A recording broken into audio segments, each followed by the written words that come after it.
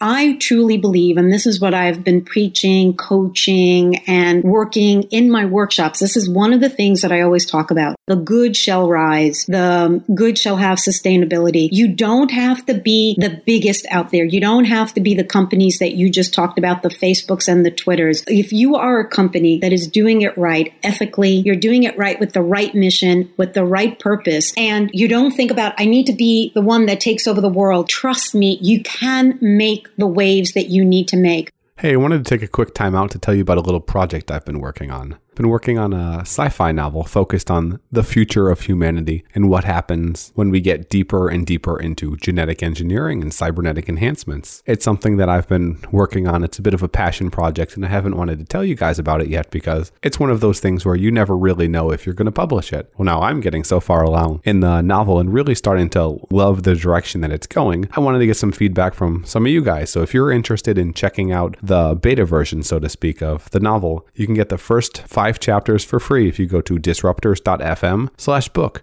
Just add your email address. I need your hard, honest feedback on the book and how you like it, if you like it, and what, if anything, I could do to improve it. That's the only way that authors and writers and thinkers like myself can try to improve what we're working on and make it more interesting and exciting for the public. So if you guys are interested in this, check out the book. You can go to disruptors.fm/book. Enter your email address. You'll get the first 5 chapters emailed to you. It's much further along than that, but I want to just send you the first 5 chapters so that you don't get overwhelmed, and you can provide me a little bit of feedback. And if you like the book, you'll be on the first access list for when it goes live. There may be some bonus beta coupons as well that get handed out for people that help with making the book a better, more awesome experience. So if that's something that you're interested in looking into, the future of humanity and what happens when genetic engineering goes vastly awry, then disruptors.fm/book. Thanks, guys.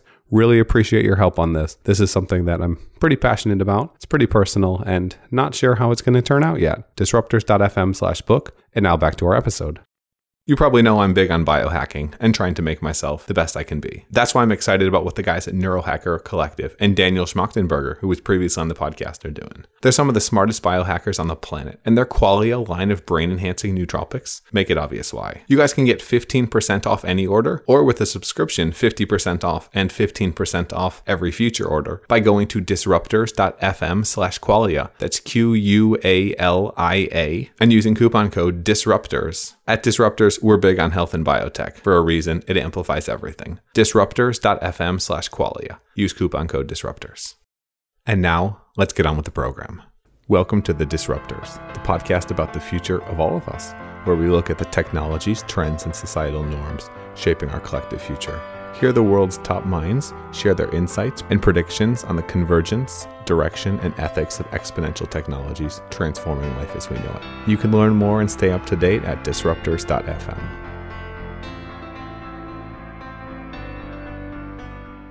Every dream requires a team, and if your dream doesn't require a team, you're probably not thinking big enough. Quote, author unknown. Today we're diving deep into the science and success of leaders in both business and personal pursuits. We've got Lolly Daskal on the program. She's one of the most sought after executive leadership coaches in the world. Of her many awards and accolades, she was designated a top 50 leadership and management expert by Inc.com and listed as the Huffington Post's most inspiring woman in the world. Her writings appeared in the Harvard Business Review, Inc., Fast Company, Huffington Post, Psychology Today, and many more. And she's the author of the Wall Street Journal bestseller, The Leadership Gap, What Gets Between You and Your Greatness, and previous bestseller, Thoughts Spoken from the Heart. Today's episode is really fun and interesting, and we're going to dive into the true science of what makes some leaders great and achieve exponentially more results. Today we'll discuss the dichotomy between productivity and creativity and how to game it, why self-development and actualization are actually the keys to productivity and happiness, how and why Lolly reads a book a day, seriously, without skimming, why education's broken and how to fix it, the reason why Lolly thinks automation won't negatively impact jobs, and why we're both scared about the state of politics, politicians, and social media. You guys will really enjoy this episode. It's not our conventional episode. It's a little bit different. It's a little bit outside the beaten path. But outside the beaten path is often where we need to go if we want to achieve incredibly awesome results in the world. That's why we have the one, the only, Lolly Daskal. And before we jump into the program, guys, as you know, these episodes are supported by us, the team over here at The Disruptors. If you want to help us and support us and what we do, then please consider making a donation. You can support us at disruptors.fm/Patreon, REON. If you do, you'll unlock bonus content, and you'll also be helping us to try our best to change the world, not have to try to sell you some stupid mattress, and be able to dedicate the time and energy needed to put out this podcast. If you enjoy what we do and would like to support us, disruptors.fm/Patreon. And before we get started, I just wanted to tell you guys about an exciting offer that we're going to be having for you listeners. If you go to disruptors.fm/clash, you can register to win a free autographed copy of Gerd Leonard's book, Technology versus Humanity, the Coming Clash Between Man and Machine. It was great having Gerd on the podcast, and we decided to partner with him to offer this book for you guys completely free. So if you want to go and register, you can do that via Twitter, via subscribing, adding your email, whatever you want to do at disruptors.fm/clash. You can get multiple entries into the raffle to win a free signed copy of Gerd's book, Technology versus Humanity. Again, that's disruptors.fm/clash for more details and to register. And of course, there's no purchase necessary. The giveaway will be running February 8th to February 15th, ending at 8 p.m. PST. So make sure you go to disruptors.fm/clash as soon as you hear this so that you can go and register. And if that giveaway's done, don't worry. We're trying to get a lot of these happening so that we can consistently have incredibly great books going out to our listeners for free. So if we have another one going on and it's after the date when Gerd's giveaway is ended, then go to disruptors.fm/giveaway. All one word, giveaway, and whatever the most recent giveaway is that we're doing. If it's live, you can register there and hopefully win yourself an awesome free book. And now let's get on with the episode. Without further ado, I give you Lolly Daskal. We choose to go to the moon in this decade and do the other things, not because they are easy, but because they are hard. So you've been called a lot of things. You've been called the most influential woman in the world, and we'll get into a lot of all that stuff. But I'm looking at your background. You've got a bajillion books, and you told me before we started you read a book a day. So I'm curious, what's the deal? The deal is, I don't have a deal. The only thing is, as I said earlier, I love to read. And in my business, I work with very smart individuals. And I always feel that if I learn something new every single day, I will have something new to share with my clients. And so that's one of the reasons why I read. And number two is because I'm extremely curious. I'm the person that always asks, why? Why does it work this way? Why are you saying what you're saying? And so I find my answers in books. And that's why, that's how it started, the reading obsession. And it has continued for the past 37 years. What are the 2 or 3 most influential for you to date? The first book that I read every single year on my birthday, and I have been doing it since I started this ritual, is The Man's Search for Meaning by Viktor Frankl. It's a book that I reread all the time. And when I was in my 20s, it answered a different question. Now that I'm a little bit older, it answers different questions for me. The question in the book always says, not why was I created, but what contribution can I make to the world? That question of why, that question of who I need to be is a great question to ask yourself on your birthday. So it's a book that I reread. And it also talks about that if you've suffered or if you've had failures, find meaning in what your life is about. So Man's Search for Meaning is a great book. And I have so many favorites. People always ask me for my favorites, but anything written by Joseph Campbell, The Heroes of a Thousand Faces, anything by Carl Gustav Jung, which is most of my work is based on, is really something that I really, really like and recommend. So a book a day, you've got to be skimming a bit. What's the strategy? We'll go a little bit further into some of the other stuff later. But how exactly are you doing this? Are you looking for I've heard the second chapter is the best chapter to read. What's the technique? I have no gimmicks. This is my technique. I wake up very early. Most people, they go to the gym and exercise their body. I'm exercising my mind. I wake up at 4 o'clock every single morning, and between the hours of 4 and 7, I read. And there's no gimmick. I don't skimp. I highlight a lot. I have a notebook where I write my favorite sayings, and I do reread my books. I'll revisit a book in 10 years from now. I just started The Republic this morning. It's Plato. It's difficult. It's intense. So I just made it through book number 1. There are 3 books.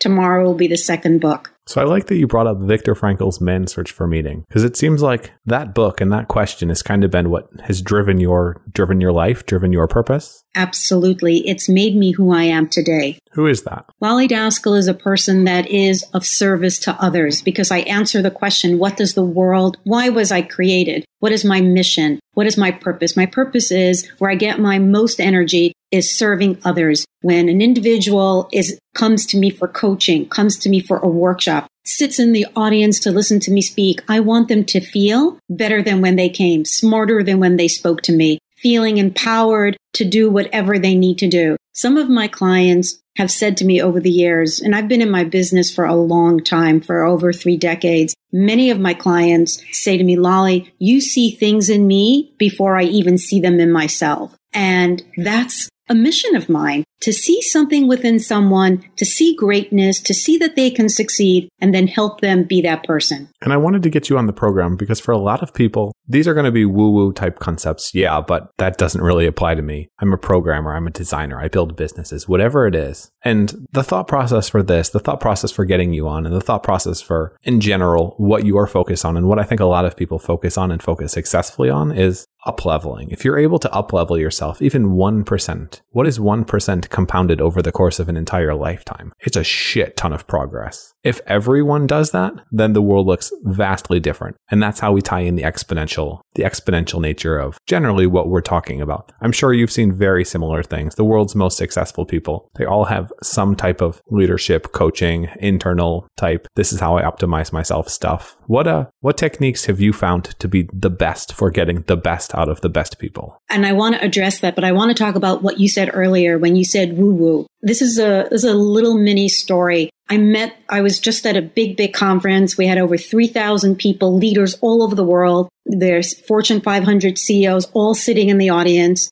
And there were many great speakers. And I was sitting at lunch with some of them. And I said to them, I asked one in particular was sitting next to me, what do you do in your business? What is your mission? What is your purpose? What are you trying to achieve? And he, in 2 seconds, was a very smart man, was able to tell me exactly what he does. Very smart. And I said, that's great. Now, what is your purpose in your life? And he goes, what do you mean? And I said, you can tell me so much about your business, but what about the person that's leading that business? And he had no clue. And he said, wow, I never have taken the time to ask myself that question. And so it might sound woo-woo to some, but that's the inner driver. Most of you just mentioned about the books that I read. Most of the books that I read on leadership, on business, on creativity, on innovation, they always want to know the process. It sounds like all the engineers that sit in my workshop, Lolly, give me the process and then I'll be the best at what I do. And I say, before you can create the process, before you can understand the process, you must go to who you are. Because if I give you the answer, like you just asked me, what is the best way? What is the process? If you don't know who you are, no matter what process I give you, you won't be successful. You have to understand your inner driver to know how you can succeed in any process that anybody gives you. So I just wanted to talk about that a little bit because I find it very important. Most of my clients ask me the same question. Do what you did for that client because you've made him and her very successful. Give me their process. Well, it doesn't work that way. That's a shortcut. I take the longer, deep dive into a person to find out who they are, what drives them, what is their sweet spot, what do they really want to accomplish. From that, we create the process. Does that make sense, Matt? Yeah, no one wants to win the wrong game. Exactly. Very well put. Very brilliant. My wife's a coach, so I've been through the ringer on this as well. So you understand. I understand, and I can honestly say that when you do start thinking differently, it is exponentially different. The way I like to explain it to people, and a big part of the reason we're having this podcast is, when you're doing something, you can accomplish a ton. If you think about things slightly differently, though, and think, what would I have to do to accomplish 10 or 100x? It doesn't take 10 or 100x effort. It takes slightly different thinking and essentially the same amount of effort. But if you get there and you realize you're the Swiss banker who jumps off the building because he hates his life, well, you went through a lot of effort and didn't really get much out of it. I think there's a balancing act, and I think the balancing act is probably best done beforehand. Interesting. So this is how I explain it to my clients. Why doesn't everybody who's listening sit up straight and fold their arms across their chest like you usually do, right? This is how you live your life. If anybody can see me, Matt, if you can see me, you fold your arms across your chest. You're feeling upright. You're feeling comfortable. When you have a coach, when you read a great book, when something comes into your life that you're not so sure about, this is what happens. It's asked to cross your arms the other way, the way that you're not used to crossing your arms. And if you do this motion, anybody that crosses their arm the other way, Like cross your arm the way you used to. Now do it the other way. What does it feel like? Extremely uncomfortable. You're out of your element. You're in a discomfort zone. And that's what a coach does. That's what a great book does. And that's what a good process, if it's for you, will do for you. Make you uncomfortable. I like to say that productivity and creativity are a dichotomy. You can really only have one. When you're productive, you're too focused to be creative. And when you're creative, you're too disfocused to be productive. And if you try to merge the two, you get problems. You need to know what your strengths are and then be able to optimize the other one periodically. You need to own both and know which one you need to call upon which and which moment. How do you think about this from a leadership perspective, especially as things are changing now? We see culture changing, we see culture in companies changing, we see humanity changing. How do you think about it? Oh, so I see AI have a big impact on every business that I coach in. It will take over business. It will change leadership. And let's just talk about leadership because that's what the question was about. I think the leaders that can go back to the philosophy of what life's really about will be the best leaders in the future, meaning the ones, because you're going to need a lot of ethics and values to make some certain decisions because AI is taking us into a realm we don't even understand. How far will we allow AI to take us? Where will the future be? It will be the foundational leaders. It will be the leaders that can philosophize about what needs to happen that will be the best leaders. But let's play devil's advocate a little bit. So then you have the flip side examples. You have Facebook and you have Twitter. Twitter kicks off all of these Russian bots. They lose 10% or whatever of their accounts, and the stock market crushes them. Facebook, the same thing. There's not really a way for them to ethically run their business because their business is based off of the ethics of ruining your life and stealing your time and selling you to advertisers. How do you think about it from the perspective of what we have right now? For a lot of businesses that we have in kind of our existing capitalist paradigm, those businesses don't have a place when it comes to ethics and thinking like that. So what I'm saying is there's long-term thinking and there's short-term thinking. And long-term thinking is always better in the long term. But you have to be able to survive and defeat the short-term thinking for long enough for that to be able to have effect. Absolutely. I couldn't agree with you more, and very well put. And so without calling out companies and without calling out names about who's doing it ethically and who's not doing it unethically, we're not going there. But I will answer your question. I truly believe, and this is what I've been preaching, coaching, and working in my workshops. This is one of the things that I always talk about. The good shall rise. The good shall have sustainability. You don't have to be the biggest out there. You don't have to be the companies that you just talked about, the Facebooks and the Twitters. If you are a company that is doing it right ethically, you're doing it right with the right mission, with the right purpose, and you don't think about, I need to be the one that takes over the world. Trust me, you can make the waves that you need to make. I heard someone say recently that I thought was profound. He said that we all strive to be the biggest company. Why don't we strive to be the smallest and the most impactful with those that follow us? And so I think it was even Seth Godin that talked about this the other day. He goes, let's go smaller. Let's find our tribe. Let's find those that we speak to and they speak to us. Let's make the impact there. We don't need to the biggest and the best out there. So be creative, be innovative, and start small. It will catch on. I think you should start small, but if you really want to have those exponential changes on the world, eventually you have to be able to grow bigger. Otherwise, I start an incredible business that's helping source organic meat to people in my local town. And while it's happening, the large good grows. It becomes impactful. It becomes worldly. I know that, and I don't want to mention some of the companies I work for because I can't, but I've seen the companies that I work for did start out small. They're not small anymore. But what's important is that they remain with the same values that they first started with. So even though you grow, you must have that foundational element. How do you do that when it gets hard?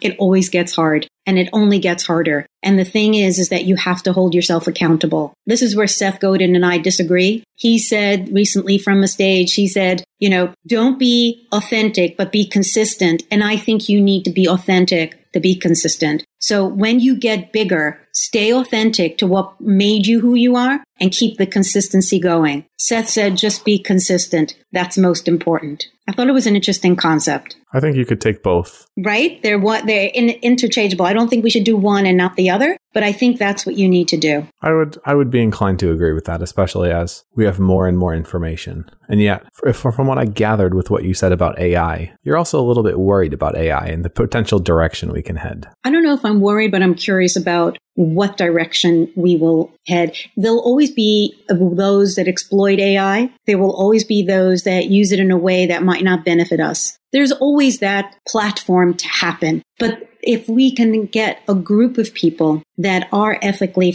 with foundation, who understand that we can use it for good, it might take over many of the jobs that we have, but what else will it produce? What else will it generate? If we look, I'm a big believer in looking back at history. There was a time that with all the revolutions and evolutions that we've had, we always thought, oh, wow, we won't be able to exist. That's not true. It only took us to another realm. So where will AI take us? And let's just do right by where it takes us. I think the looking backward approach makes sense, but inevitably that has to break because of the pace of progress outpacing evolution. Don't you think? Absolutely. This is the fastest we've ever. It was on a change, and now it feels like it's going much, much faster than it ever has been. Yeah. Well, it's converging exponential technology. So if you've ever looked at a graph and you see China's GDP and the US's GDP and you see them all growing up, but the slope is increasing even larger because you're adding all of these different countries. It's the same thing with technologies, but everyone is exponential. That's why we call this the disruptors, because everything is being disrupted. Everything, absolutely. From human behavior to the way we do our jobs, what we do, what kind of jobs will we have, everything is being disrupted. Absolutely. How do we deal with that on a societal basis, where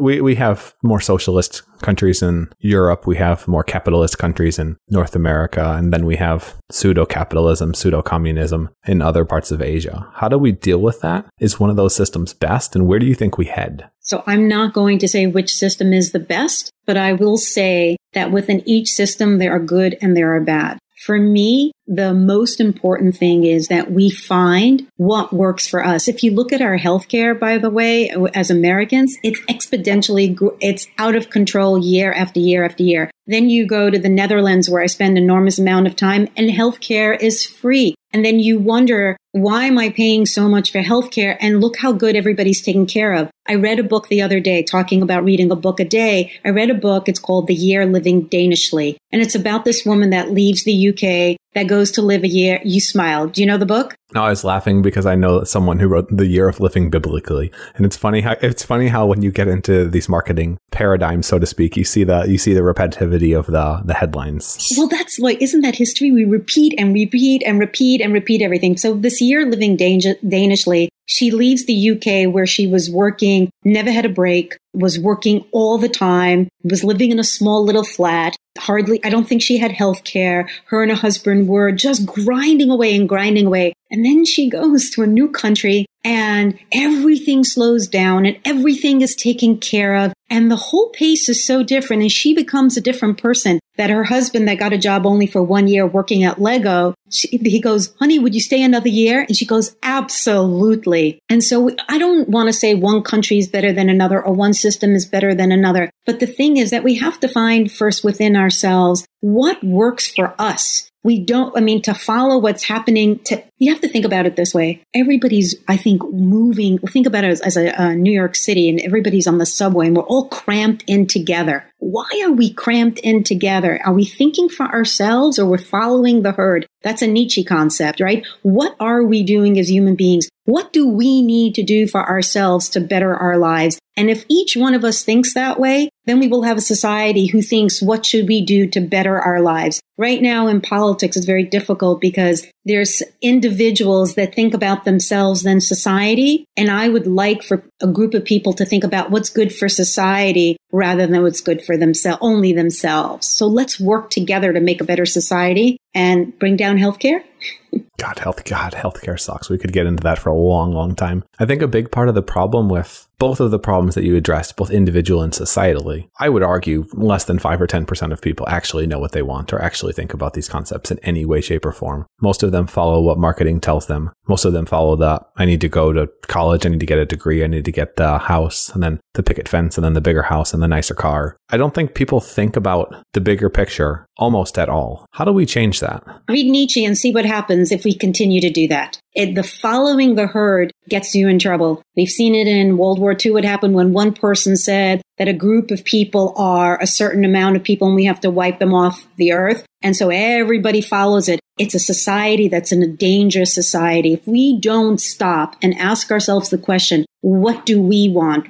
How do we see right and wrong? Instead of following that crowd, we are in trouble. Well, it's a system that creates prosperity until it has a black swan crash. It's like if everyone does index investing, it's going up, up, and up. But then when one thing happens, suddenly algorithms on every single individual just essentially go to shit and everything explodes. It's a similar concept with most systems, I believe. Right. So Nietzsche knew all about this way back when. That's why I think it's very important that every person read philosophy and read history in order to educate themselves about what will happen. What subjects in school should we get rid of?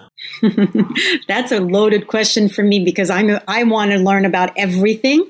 I think could we change that question? How would you restructure education? I would add something to education. I would add more of meditation, self-awareness. I would add more about values and what it means to self and society. I would concentrate more on that and less on capitalism and all of that, and stop changing history when you rewrite those history books. Learn what it's really like to be the person who you are in which country and what you really did to create the countries that you're in. So it's very important not to change history, but to read history and see what it's really about, but do the inner work. I think it's very important that we don't have that in school and not in America. And I don't know anybody anywhere else. Most places don't do it. It would probably be beneficial for most. I think we could cut out a lot of school because we have a factory to produce factory workers in an era that will have no factories. So there's a lot of... But you don't learn that in high school, factory workers. But I think that what we need to do is we need to get more technology, more coding, more individuals that will support the future of where business is going. I think education needs to be individualized because there's no point for multiple people learning the same things when they should have and will have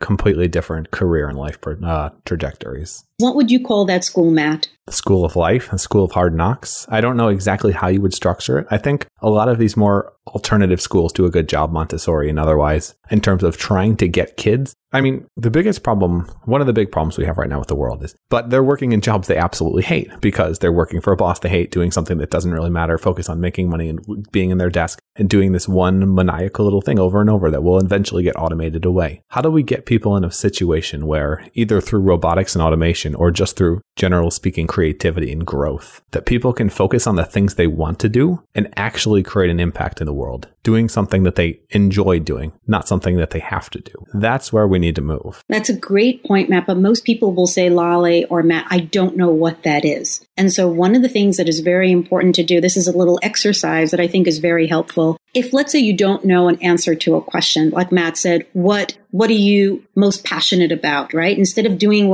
a job that you really dislike immensely, I think it's very important to buy yourself an empty notebook, a journal, and to do stream of conscious writing, which means is start to ask yourself a question and start to write. Don't use your computer. You need a pen and paper for this. You start to write, and in your mind, you keep asking the question. So today, the question is, what are you most passionate about? What would give me the most pleasure? What would I really enjoy doing? Keep asking that question. And no matter what the answer is, no matter what comes to your mind, you have to keep writing. Even if it says, Lolly, stop asking me this stupid question. Write it down, write it down, write it down. I would add why on top of that once you have an answer. Okay, but keep writing until you feel yourself, your whole body calming down. And this feeling of a flow.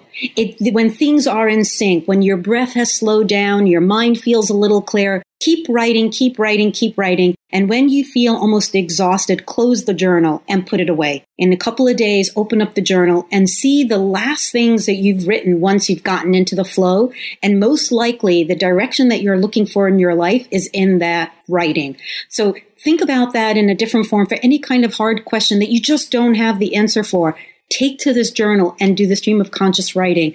It's really, really powerful. Do you ever think it could be dangerous? We have world leaders, politicians, technologists that are creating the technology that will improve and change the future. What if suddenly they want to go off and write a book or do nothing or get high and smoke drugs? How do you think about purpose and the potential for good and for not so good? Okay, so this is a book I'm reading next.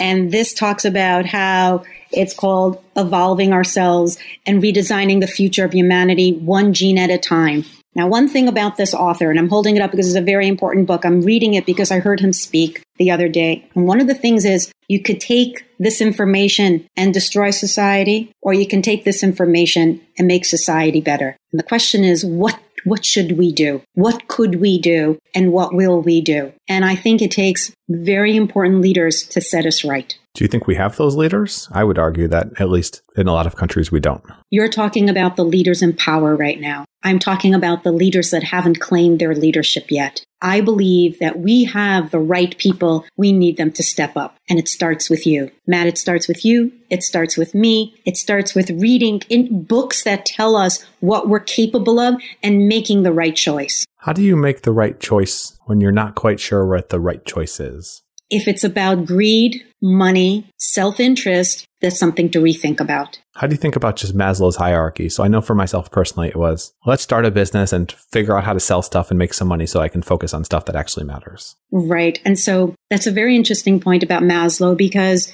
we have to have, right, the increments of what we need in order to succeed. But the thing is about most of us who are out there making loads and loads of money, are the people that are making all that money, are they really happy? Do they wake up in the morning and they say, wow, this is the purpose of my life? I know lots and lots of CEOs that are out there being very, very successful, but at the end of the day, they feel like they're missing something. And what they're missing usually is that meaning, is that purpose. And that's why one of the things, I won't work with a client unless they give back. One of the things that is part of my proposal is, how will you pay it forward? There has to be a pay it forward once you've gotten to your exponential level of where you want to get to. Let's say if you have a certain target in mind and you've reached it, the question is, I always ask my clients, how will you give back? I'm teaching my clients that just because you've made it, now you have to pay it forward. And so if somebody's out there just grinding away and making lots of money and they think they're doing it, the question to ask themselves is, how can I pay it forward and who can I serve beside myself? And why are you doing it? What would be the most important lessons you've learned working with some of the top leaders globally?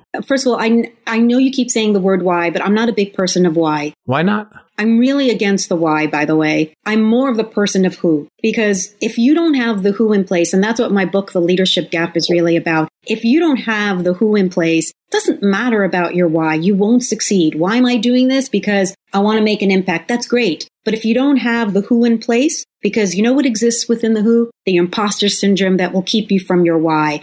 All these archetypes that I talk about in my book will keep you from that why. So please work on the who before you can actually answer the why. And the second question, to answer your question, is, what have I learned from the top leaders that I work with? Was that the question? Yeah. So one of the things that I found shocking early on is that I always thought that if you made it to a certain level, this is when I first started my business, when you make it to a certain level, when you have a certain position, that they're not as fearful as those that are in a lower position, that they have worked it out, that they have all the confidence that they need to succeed. And that's BS. As I talked about a few minutes earlier, at the highest level, the most successful individual suffers from the imposter syndrome all the time, where they say, am I good enough and smart enough to do the job that I need to do? And it comes as a shock because we don't think that the leaders that are successful have this syndrome within themselves, and they do. All of them do. In my research, 99% of highly successful individuals suffer from it. And that was a little shocking when I first started out, but it's something that I've come to expect. So when someone leans in and says, Lolly, I have to tell you something, I don't feel as confident to do this job, I go, don't worry, you're just like everybody else. Is this the problem with social media? We always compare to everyone else's best and we compare to our average. So I'm so happy you brought that up, because one of the inner drivers in my research showed is that if it comes from comparing ourselves to others, the minute you start comparing yourselves to others, you're never going to match up to anybody else. There's always going to be somebody smarter and better than we are. And if we keep doing that, we will manifest the imposter syndrome more and more and more. And so we have to be mindful to stop looking at what everybody else is doing and keep asking yourself not the why question, but the who question. So is social media a finite and self-terminating game then? No, I think social media, there's for everything that's out there that you can use it for good, you can use it for bad. I hope that my social media is all about bringing value every single day. You'll never find out what I had for lunch. You won't find out what I did on a Tuesday night or a Wednesday night. What you will have is every single tweet, every single article is to serve those that, need it. And if you do that, and if you keep that who you are in place, then I think you can succeed. So I'm not a big everything is bad. I'm a big believer that we still have a group of people that are doing the right thing, including you, Matt. Do you think that most people can do the right thing, though? If you look at the stats, you look at the research, being on Facebook increases your rate of depression, increases your rate of pretty much everything that sucks. And it's primarily due to being on Facebook, not spending time with friends and family, and then comparing yourself to others and having to be perfect. It's all of that stress leads to depression. Yes. So the thing is that I always think of our lives as a work in progress. So if we think at certain times of our lives, Facebook is where we need to be. Hopefully, if we're not getting what we want from it, we take ourselves off or we go on there less. I have grown children. One of my children just said, I think I'm going to delete my whole Facebook. It doesn't serve me. And I said, good. And that what I know now is, this adult child is moving on to the next level. And so the thing is, we have things in our life that serve us for a while, and if they're not giving you the return of what you need or want, it's time to move on. It's time to look for something else. Use it for the good, and if it doesn't serve, try to find something else that will. How often do you do these spot checks? Because if you're doing that too often, you'll go nuts. Is it a good idea to brush my teeth today? Well, I probably could skip it till tomorrow. Some decisions you need to automate, and sometimes you need to have horse blinders on until you come up and look around. That's a great question, Matt. Again, brilliant thought. The thing about that is that your inner barometer of how you are and how you feel is very important to look. My company's called Lead From Within for a reason, because I'm a big believer that if we go inward, which everybody should be doing on a constant basis, I hope you're brushing your teeth every day and even twice a day. That's how often you should look inward. You should take the temperature of how happy you are or what you need. If you're dissatisfied, do something about it, not next week, but today. What can you do something different? So how often should you check in? I think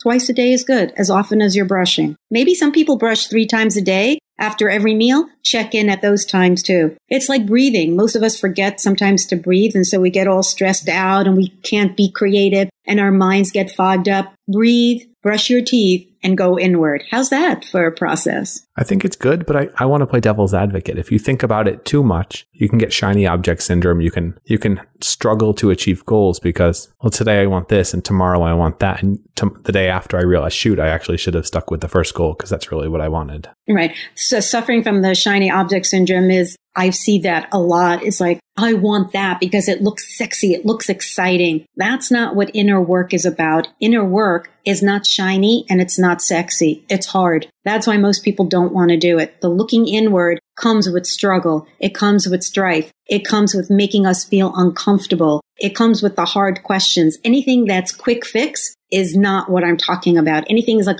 I want that to make me feel good today, but there's no longevity in it. That's not what I'm talking about. I'm talking about something that's more sustainable. So we shouldn't title this podcast The 10 30-Second Secrets to Happiness or anything like that. We'll make it a little bit rougher. What technologies outside of AI are you most excited about and why? That's a great question. I'm obsessed with AI these days only because every single one of my clients is really, I wouldn't say worried, but is curious and inquisitive of how it's going to affect their business and which jobs will be lost and which jobs will they need? And it's interesting because I just spoke at a college and they were like, what should we be grooming? What courses should we be adding? What should we be teaching now that things are moving in a different direction? So I'm kind of a little, not obsessed, but I'm mostly thinking about AI right now because I teach leadership all the time and talk about leadership all the time. And there's this dichotomy between AI and human behavior and the robotics and humanity. And what's going to happen 10 years from now, 20 years from now? And, in time for my grandchildren, are they going to have a robot as a play date? It's like, that's what I'm really thinking about most of the time. It's a bit like an event horizon. You can kind of guess what comes next, but it's so almost random that it's such a big change. You can't really even try to accurately predict the future. It seems like a black hole a little bit right now. Mm-hmm. And so for me, I feel like I'm riding the wave. I have been riding it. People would talk about AI a couple of years ago, but now it's really on top of mind. And so robotics, AI, all the algorithms about, my son owns 3 data companies and he works with algorithm all the time. And he's able to predict things that we weren't able to do a couple of years ago, even 10 years ago. And so I just watch it as riding the wave and ask the right questions or even stupid questions just to find out how things work and which direction it will take us. And then this is most important. One of the human skills that we will need in the future is to be agile and to be adaptable, that to be open to whatever comes along, to really pursue that with an open mind, open heart, because we don't know what we're in for. Is there a way to teach that? Yes. So anybody that's out, most individuals that are control freaks are going to have a very hard time. The type A, I need to know everything and I need to know it now. And that's why breath work, mindfulness, letting go, going inward really opens up your mind to something new, to questions that you didn't ask before. Now, I know maybe to individuals like engineers, innovators, disruptors, they don't want to hear about mindfulness or looking inward right now. They want to know, Lolly, give me the process of what we need in order to succeed. But it doesn't work that way. I've never seen it work that way. We must become more mindful, more intentional about who we are as human beings to take on the next wave of technology and innovation. You can't be productive and be creative and mindful at the same time. It just doesn't work. It's something that is inherently unproductive. It might be helpful. It might make the future more productive, but it has to be inherently unproductive at the time. Otherwise, you're probably not doing it right. I would love to see more mindfulness out there in the world. I think it's definitely growing because of kind of the Silicon Valley tech trend, especially California, trying to figure out a bit more what people want, trying to be a bit better when it comes to lifestyle. And then with the millennial movement of screw working 60 hours for a shitty job where I'm probably going to get fired in 2 years, I'll do my own hours. So you kind of see some of these things happening, but I think we're still a long ways off. But if you want to add another subject to school, mindfulness would be wonderful. It would be wonderful. Imagine telling the teacher, sorry, we're going to replace your English class. I think English, we could probably get rid of a lot of English classes because you really learn how to read, talk, and write. That stuff should be happening. I think writing essays is pretty low value in my opinion. Write blog posts, write something meaningful. We should still read and we should still talk about literature and we should still ask ourselves the difficult questions because we learn from others. I think so as well when it's not mandatory. I think when it's mandatory and schools say, okay, you're going to read Brave New World, you're going to read To Kill a Mockingbird. I don't think kids get as much out of it as they could because they don't want to do it.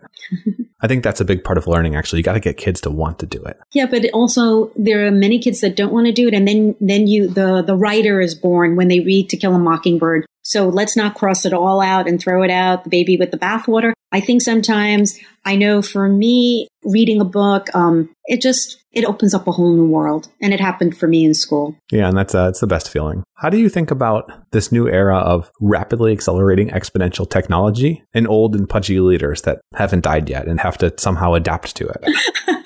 The old pudgy leaders are having a hard time adapting. Remember I said being agile and adaptive are very, very important. But even the smorgudgeons or whatever they are, I know them very well. They're curious enough to say, what is it and what does it mean for my business and what does it mean for my company? Even though they're a little bit slower on the uptake. I'm going to say something, so I'll just bring it back. I mean, this has nothing to do with your audience. They're much too young. But back when we had TV and everything was just radio, everything was just a radio. Then they created TV. Then they created color TV. It was like these fast accelerations in technology. And many people were so like, I am not going to get a TV. I'm only going to listen to my radio. I mean, I have a neighbor who's like 99 years old. She doesn't have a TV. She's still listening to her transistor radio. And so I feel like the leaders that are still holding on to their radio really need to buy their color TV, because there is something there for us to gain and to learn. And I think they have to get over being schmagudgeon and pudgy, whatever you call them. I know them very well and I work with them.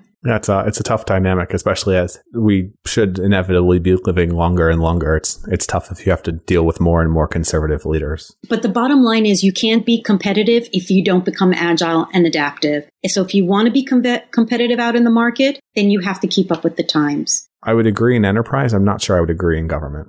Government is, okay, we can't talk about both of them in the same subject because it's two different realms. Yeah, it's much easier to play slow ball. Yeah, business. Do we need more business leaders in government? There's a question. You know what I really want to see in government right now? True, thoughtful leadership. That's what I would really like to see. I think we definitely got the right guy in there, right? He's very mindful. But all the joking aside, what scares you these days? What technology are you most worried about? Is there anything that's really piqued your fear setting, so to speak? Not so much about technology as much as humanity scares me sometimes, which someone said to me over dinner the other night. If you read history, you shouldn't be scared, Lolly. And so I think that if technology accelerates, I think we're going to need the right human beings to make decisions. So I'm more worried about humanity than I'm worried about technology. What do you think about for psychedelics and mindfulness and creating a better sense of one with the world? So that sounds like heaven on earth if we can create more unity and if we can create a society we all look out for each other. But we're a long way off from that because, United States is about, capitalism. It's about making money. It's about that 1%. And I think we're a long way off, but we do need the leaders, the individuals. Maybe Matt, maybe you can become one of those individuals. You're very smart. You're very attuned. You want to create new kinds of schools. You have ideas. We need leaders that will step up and step out and create something new from the right platform. I really believe that's what we need moving forward. I think you can do it in business. I think government just corrupts absolutely. When you have to play in the dirt, you get dirty. That's the scary part for, I think, that's the scary part, I think, for the decent folk. Yes. Well, I'm in Washington a lot, and someone said to me, if you want it, Lolly, if you want to keep your pure mind, get out of Washington. If you want to have principles, get out of Washington. And well, interestingly enough, I used to idolize the whole idea of being this perfect politician and, having a meaning and having a purpose. But the thing is, I read a lot of biographies about our presidents, and they struggled and they did things that weren't always on the up and up. Even the ones that we admire, even the ones we still talk about today as the great leaders. If you read their biographies, there was an enormous amount of struggles and undermining and pushing agendas. So, they're human, but to what extent and when do we say stop and when do we say enough is enough? And how much is just transparency now that we see things that have always been happening that we didn't realize were happening? Just read a biography. It's all in there. It is, but only what gets included. So most kids learn history. Helen Keller was a hardcore communist. You don't learn that in U.S. history. You just learn that she was a hero that was blind and deaf. And that's, we whitewash things. Right. That's what I was talking about earlier. Exactly. That's why we have to read, not the history books that have been written, but open up a book and do more research and read the books that aren't as popular. Read. Find out as much as you can. Become the most inquisitive person you can be. How do you feel about audiobooks and podcasts? Well, your podcast is a great podcast. That wasn't for a plug, just curious in general. I think any way that you can get information that is insightful, that is different, that makes you think, inspires you and motivates you, I'm all for it. I don't care if you read a book, you listen to a podcast, it's an audiobook. If you do something, you get off your couch and do something that is a little bit different, I'm all for it. If you were the 18-year-old version of yourself today, what would you do? What path would you go forth on? It's a great question. See, when I was 18, I didn't think I could be anything. And then I took a chance, right? Interestingly enough, the way I started my business is not because I had the confidence in myself. The reason is that I was running a workshop on mindfulness way back when, and an individual came over and said, Lolly, I like your spirit. I like the way you think. I can use you in my business. We don't have enough of that. And I was like, what do you need me for? And I didn't say that out loud. I said it quietly to myself. I said, why do you need me? I don't even like what you do. I don't even feel that you change the world in the way I want to change the world, because at 18, I wanted to make an impact, but I didn't know how. And he said, Lolly, join me. We need your energy.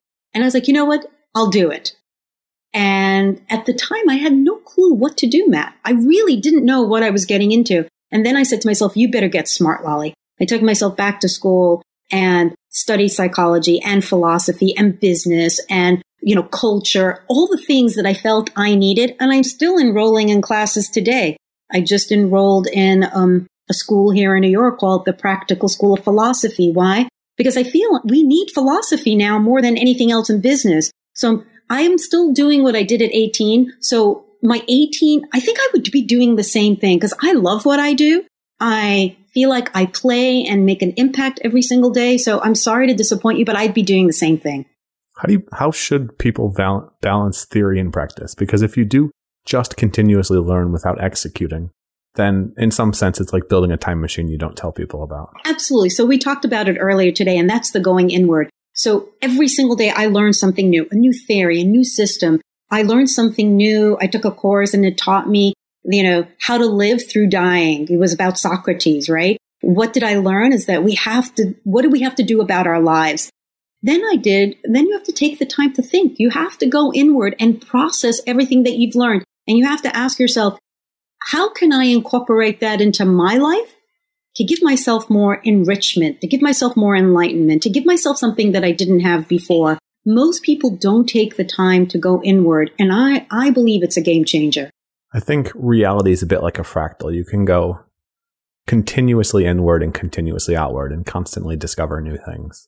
It kind of lends credence to the simulation theory for me, but that's a whole nother whole subject. But I think of it as a dance. If you're so much outward, then I think then you're parched on the inward. And if you're too much inward, then you're not experiencing the outward. So I think it's very important to have this inside and outside and to really have a dance between the two of them. Balance, dynamic equilibrium. I think that's a good way to start to wrap things up. Lolly, if you had to leave people with one thing, a quote, a call to action, preferably something we haven't said yet, what would it be and why? So for those, I want to say two things. So for those who feel I'm not as creative or innovative or on top of it the way I need to be or successful the way I need to be, I'm a big believer that many people believe that greatness is just for a selected few. I'm here to tell you that's untrue. That greatness and success and all that you really want for yourself is really there for the taking. You can have it if you really want it. You just have to believe it. And it's not woo-woo. I've seen game changers when somebody starts to believe in themselves. And number two is that this is a very important topic that we haven't talked about, but I think it's important. And I learned this from Carl Gustav Jung. He said, what you don't own owns you. And so if you think about yourself in the world, what you haven't come to terms with, what you're not taking ownership of, is really leading you down a path that you might not want to in life. So rethink who you are and who you need to be. So what you don't own owns you. And if you want to know more about that, read my book called The Leadership Gap. Really dives into that. And I think it's very important for those that are creative and innovative and doing great things in the world. I could agree with that. And what's the website and Twitter? It's Lolly Daskal on Twitter. It's twitter.com, Lolly Daskal. My website is lollydaskal.com. Works really well when you've got a unique name. Matt Ward is not the easiest way to go for that one. But it's a good name. It's a smart name. I picked it out myself. Thanks for coming on today, Lolly. This has been a lot of fun. Hope you guys have enjoyed this. I know it's a little bit less conventional for what we talk about, but I think that's the whole point of the disruptors, is to make you a little bit less conventional. Because if you're average, you're boring. And if you're extremely unique, then you're probably creating interesting stuff in the world. Thanks for coming today, Lolly.